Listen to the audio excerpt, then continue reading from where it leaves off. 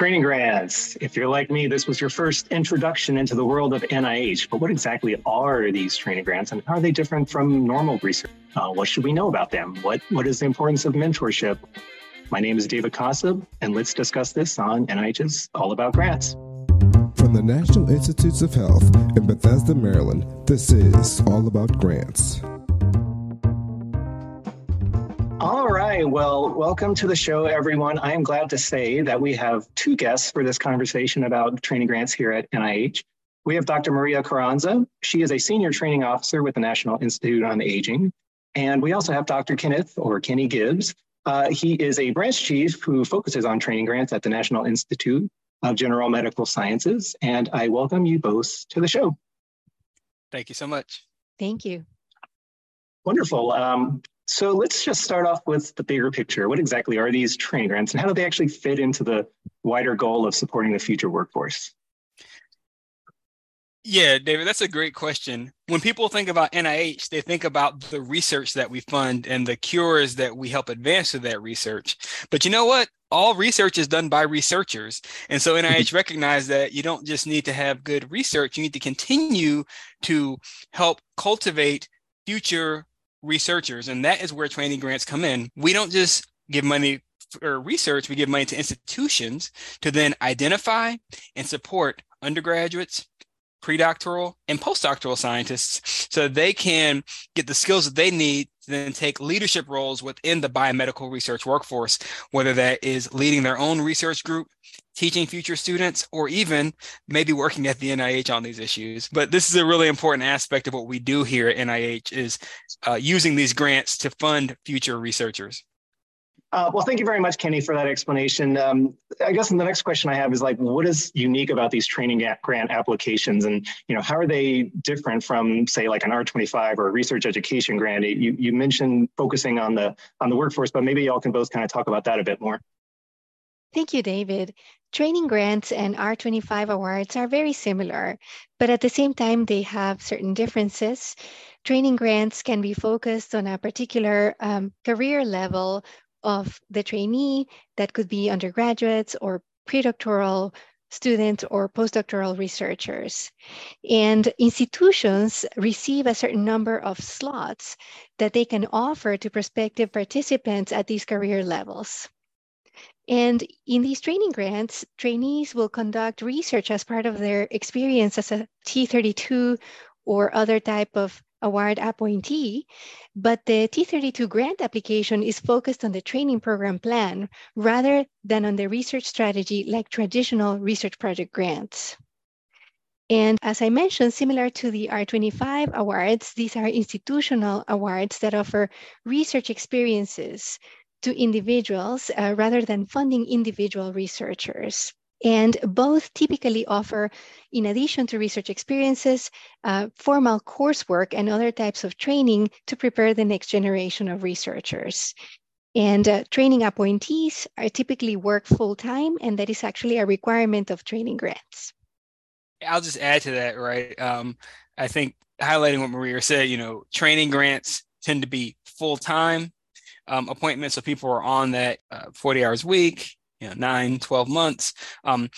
R25s are quite flexible. So those are research education grants. Those are used across the institutes for a wide variety of functions. At NIGMS, for example, we have one that supports postbacks because they're not students, so they can't be part of NRSA programs. But we also have others that say, hey, put on some courses to help researchers develop new skills. And those can be sort of short-term coursework. And so really, I think training grants are often a little bit more of a structured full-time program compared to R25s, which can have some structures, but they often are much more flexible in how they're utilized. And just for clarification, NRSA's National Research Service Awards and T32s are a form of NRSA, just for the audience to be familiar. And so thank y'all both for explaining that a bit more and maybe getting into a little bit more Maria was talking about with regard to the training plan. What else should a researcher be thinking about when they're putting together the actual application? What should they be focusing on? What should they be looking at? How should they be interpreting this or presenting this information? Yes, I would say, Maria made a great point. For research grants, we think about the strength of the research. For training grants, we think about the strength of the training program and experience. So what you're really thinking about is is this a coherent experience for people at this training stage? Will they get skills that will help them to move forward in their careers? And I think it's important to really look at the program-specific goals, because the training grant is a type of mechanism, but each program will have a certain type of goals. Our undergrad training programs at NIGMS, which are the only undergrad training programs at NIH, really focus on expanding opportunity, promoting broader access within the biomedical research workforce, and preparing people to go on to get like a PhD or MD PhD so they can be competitive for subsequent awards. A postdoc training grant, for example, might be helping people who have clinical experience get some additional research experience, or a postdoc get some, focus attention in this area, some certain skills development. And so what you need to think about is, what's the funding announcement asking? But is this a coherent, cogent program of training? They're not meant to be sort of scholarships or financial aid to subsidize students and postdocs doing research. They're really actually meant to have a, again, curriculum. There can be courses, opportunities to go to conferences and present their research, gain additional skills. You also want to think about who the mentors are, and not just necessarily people who have a lot of NIH grants, but people who have a commitment to mentoring future researchers and have skills in mentoring those researchers. And then do you actually have a pool of trainees, right? Because you need a pool of trainees, you need strong mentors, and a coherent program. That's often what we see in the strongest training applications. Maria, did you have anything you wanted to sort of add to that? Absolutely. In practical terms, researchers should be thinking about the number of slots that they are requesting and how well justified those are. And then more big picture, researchers should be thinking about how supportive is really their environment in order to provide these enriching research experiences to students and postdocs, and for them to be successful, coming from a very wide range of backgrounds. And also, researchers should be considering what measures will they have in place to ensure that trainees will receive strong mentorship and will be kept in a nurturing environment and safe from any toxic environments. So it's a lot to definitely be thinking about as you're putting together this application. I assume that the peer reviewers are kind of looking at these same sorts of things, making sure that they're hitting on these important points. Maybe y'all can talk about that a bit more, and like specifically if it really is possibly like a new application or even a competing application who wants to get funding again. And likewise, like if someone didn't get funding, how they can respond to the reviewers' critiques. Like what would you recommend? Certainly. So in general terms, for both new applications and renewals, or even revisions, reviewers are taking a look at both at the training program and the environment and the structure of the proposed program, including courses and experiences for trainees, as well as strong institutional commitment. The reviewers are also going to be looking at the training program director or principal investigator and what is their scientific, administrative, and training experience to provide the overall coordination for the program.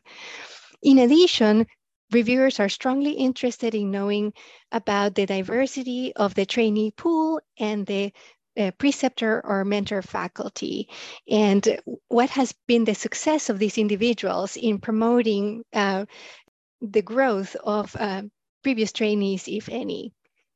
And then again, as Kenny mentioned, the pool of trainees, and that there will be a wide pool of trainees that can take advantage of the proposed program, the training record of the institution, the theme of the overall training program is very important, especially if the application is going to a specific institute. For example, the National Institute on Aging, we want to make sure that the theme really fits within the mission of the Institute. And then, of course, strong evaluation plans and feedback loops that will allow the program to learn as it goes along and make adjustments as needed.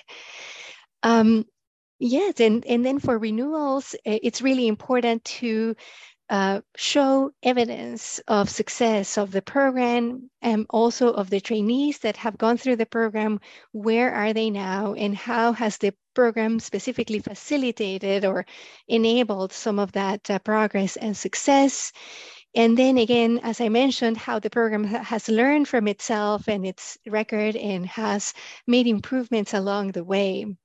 And then if an increase in slots is in the number of slots is required, how well justified this is, and how more students are going to be interested and offer these new slots.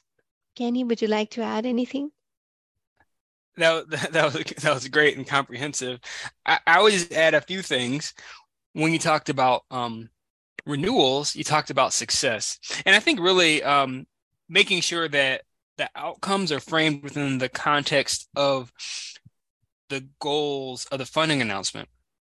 And so are we seeing the trainees appointed being able to, for example, develop skills and, conduct research in a manner that is consistent with their training stage? So if it's an undergrad program, that's like, hey, maybe you were able to go do a summer experience and then present that at a conference as an abstract. That's great. Postdoc programs, you expect probably a little bit more in terms of research productivity and maybe more tightly aligned career outcomes. That said, and this is one of those things that has been out there in the community, success doesn't just mean everybody has a first author publication in a single word journal and then goes on to get an R01 from NIH. That is one metric of success. That is not the only metric of success. And again, whether you're new or renewal, I think framing what you're doing in the context of what is already happening. And so sometimes you say, hey, we have a lot of great stuff happening. NIH funds will help us to intensify those efforts all the more, right? Sometimes you say, hey, we've identified that we have this need and these funds are really needed to help us pull the various communities together to successfully recruit and sustain this diverse pool of scientists who will be, future contributors to the NIH funded workforce. So I just really want to make sure that we think about what the outcomes are. And it's like everything else. If you have desired outcomes, say, these are my goals for the training program, make sure that the underlying components align with those goals. Right. It's pretty straightforward, but sometimes, people have goals are proposed that either are deemed not realistic, or if they are realistic, the underlying activities aren't clearly connected to the outcomes. Hopefully people can see hosting a podcast series as a success for a former trainee. So I jokingly say that I'm a proud failure of NIH's training programs because I'm here overseeing very, very many of them. But it's just to say, seriously, there are lots of positive outcomes, and we don't have to, if you're continuing to contribute and sustaining NIH research, NIH relevant research. Some people do that by leading their own research groups, but the NIH does not administer itself. You need people who are here to help move that forward. And even, industry and other careers that are really utilizing and leveraging the training that you get to further the NIH mission, which is advancing and applying research for the benefit of all. Well said. I hope folks have enjoyed this part of the conversation, learning more about what you should be doing when you're putting together your training grant application, as well as how peer reviewers may be thinking about it. Join us for our follow-up conversation when Dr. Gibbs and Dr. Carranza will be speaking more about mentorship and what trainees should be thinking about, and also what you should be reporting back to us after you receive a training grant award. This has been David Kossab with NIH's All About Grants.